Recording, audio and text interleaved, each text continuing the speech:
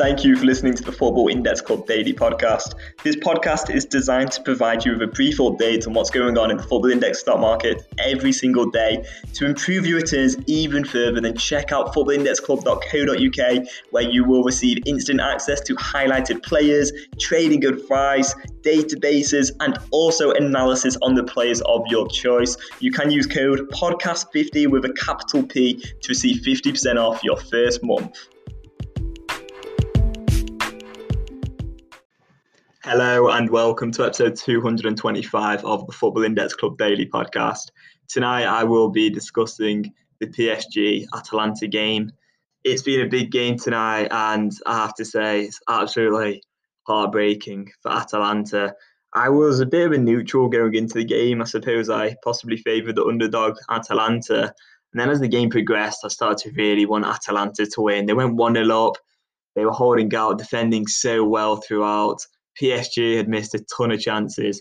Neymar, bloody hell, some of them sitters that he missed was quite unbelievable, very unlike Neymar. And I think in big games, it really shows the quality of a player, in my opinion. That's one thing I love about Cristiano Ronaldo, is that he turns up and plays unbelievable in many games. Obviously, they went out, but I think he did get a couple of goals against Lyon, as they were knocked out recently. But yeah, Neymar missing a few chances. But nevertheless, he still had a really good game, looked absolutely phenomenal at times, and he still managed to hit a 2-6-1, which really does just show you his PB potential. And in terms of a PB player, he's the best player on the game. I don't think there's very much doubt about that, to be honest. If you have a look at the PB scores when he does play, they are just unbelievable. But yeah, PSG went and got 2 goals at the end, Marquinhos and Eric Choupo-Moting getting the goals. I think they probably did just about deserve to win that game due to their general dominance throughout.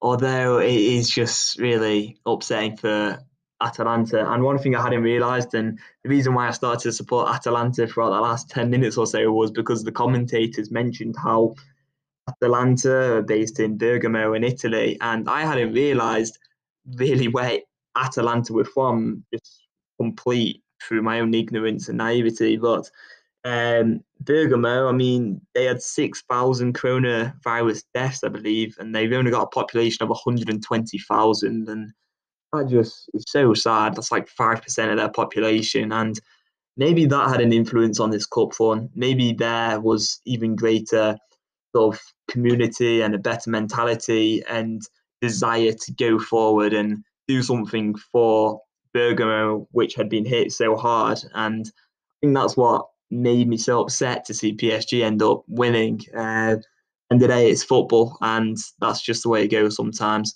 In terms of Football Index, I'm sure a lot of traders will be very happy with Neymar progressing through to the next round and hitting that high PB score. It just means he's got another chance of earning some big dividend payouts over the next couple of games.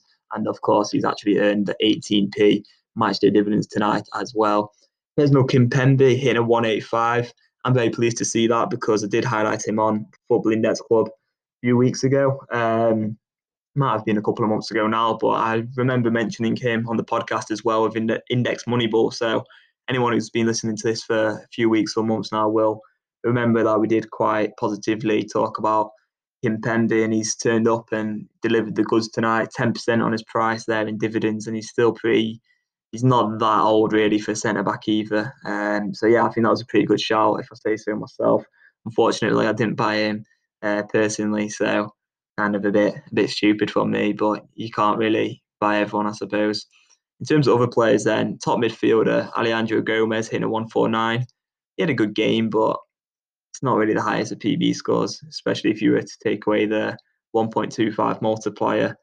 So they're the main PB scores tonight. What else is going on? Well, we've had Football Index have announced on Twitter that they're going to be releasing some IPOs tomorrow. I had a quick look. They've got Baka at PSG. I don't think he's got that much of a chance of getting much game time, to be honest, with Juan Bernat ahead of him, and Bruno Guimaraes at Lyon, who has looked really good and I think it's got a lot of potential. But at that price, I think it's coming on at like £1.80 to £2.10 or so. I don't think he's worth that. I think he's massively overpriced at that price just because he's a defensive midfielder. I mean, if you want a defensive midfielder on Football Index, you want to have someone who's actually probably proven and plays for an even better side. And you can get Rodri at between £1.70 and £2.11. That's his sell and buy price. So why you'd pick Bruno Guimaraes over a player like Rodri, I'm not quite sure, because Rodri's actually hit the peak PB scores already in the past, needed to match day dividends, and he's just generally a bit better, I'd say. Because don't get me wrong, Bruno Guimaraes, good player, and he's got a lot of potential. I suppose you could argue he's got a better chance of earning media dividends in the future due to the possibility of a transfer. But overall, he's just not suited to the PB matrix, and that's the thing which could catch out some traders. It seems to me like Football Index are just trying to get more money into the platform, but a lot of those players aren't really great value intrinsically, and that's the main problem. I've seen some talk about why they introducing IPOs now. I think overall, look, there's no debate about it. They need to IPO players. Like, that shouldn't even be up for discussion. Football Index need to IPO players. It's just the timing of it, which is a little bit off. I would have liked them to have introduced the IPOs once they had NASDAQ technology fully integrated. They had phase two come in of the matching engine, and things had sort of calmed down a little bit. Well, in fact, they're extremely calm at the minute because pretty much no one's rising or decreasing in price. The market's pretty dead, but you don't want a dead market to then have other traders come in, and then there's going to be even less demand for current existing holds because people use their money to buy these IPOs instead. So I don't think it's a great time to IPO players. I think it's a shame. I think a lot of the decisions that Football Index have made in recent months have been poor. I'm still confident in the platform. I'm still confident that there's value out there. Kimpembe today, he's really proven that. I mean, I mentioned him a few weeks ago, and he's earned like 10% of his price in dividends in one game, and he's probably going to return more over the next 12 months, I imagine, quite a lot more, really.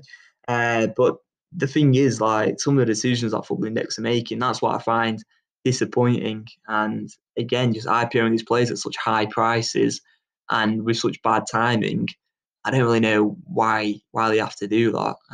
It doesn't really seem like it's needed, but maybe there's things going on their back end, and they need to do this to sort of plan for the greater amount of IPOs that they'll be releasing in the future as well. But it just kind of reiterated to me and reminded me how insignificant and how underwhelming that dividend increase was, because I remember thinking when they released IPOs in the past, how those high prices couldn't really be justified by the current dividend structure. And the dividend structure has changed now and it's increased, but it's increased a very small amount. And now it's reminding me that this dividend increase really just wasn't as good as I thought it should have been. I remember thinking when those IPOs were coming out that it meant, and it was a good indicator that future dividend increases were going to be absolutely massive, because how on earth could they IPO players at such high prices, which didn't really make much sense to me in terms of actual value. And then they've had a dividend increase since, and it wasn't that big. So it's just disappointing. I'm quite against these high IPO prices given the current dividends on offer. I think it's all about just finding the right players now, and it's going to be like that for some time, because there's so many players on this platform that are not good value. There's so many players which you buy and they're never going to return their price in dividends. Like, they just got no chance. There's many players, the majority of players on the platform are never going to return any dividends ever. And so you're basically just giving Football Index money by buying those shares for Football Index to go do whatever they like with. So hopefully Football Index are investing our money in the right areas. I think that's a really important point to make as well, because I don't know what Football Index do with the 100 odd million that's invested in players. And I know I shouldn't use the word invested, but is in the hands of Football Index ultimately. They hopefully they are doing something good with it and getting a good return on that investment as well. Whatever they do with their money, I've no idea what happens there. I don't know if there's like legalities and all kinds of laws around what they're allowed to do with that money. But anyway, so many points I could probably get into here. Overall, I've been a little bit disappointed by Atalanta being knocked out. I think it's probably good for Football Index platform in a way, just because it means that more dividends are paid out to those Neymar holders, or they're probably only going to put it back into Neymar. And so maybe it's not so good for the market throughout. It's good for Kimpembe, who I've talked about a little bit in this podcast. I'm just a bit disappointed in the IPOs. I don't mind them doing the IPOs. The other thing I'd say is they need to do mass IPOs. Like, how are they picking and choosing a few random players? Like, it's convenient for them to pick these Shakhtar Donetsk players because, of course, they're into the really late stages now of the Europa League, and so if one of those Shakhtar Donetsk players earns dividends, that's basically helping Football Index pay out less over the next month, over the next couple of weeks. So it's convenient for Football Index, of course, but is it good for the market and traders? I don't think it is really. I think they need to tell us what they're going to do about IPOs and just have a set structure and say, look, we're going to do mass IPOing of all of these players. They're going to come onto the market in a month's time under the new NASDAQ technology. You're going to put bids in, and whatever the market, however much the market demands certain players, that will be reflected in their price that they come on. If they just did that and they had hundreds of IPOs, I wouldn't really be too upset. But it's just the way that they're putting the IPOs on still, setting their prices themselves at stupid prices, in my opinion, and doing it at the wrong time. So it's a little bit disappointing. And for me, the one thing I'm probably most concerned about with Football Index is their general decision making and ensuring that they do things which benefits traders regularly.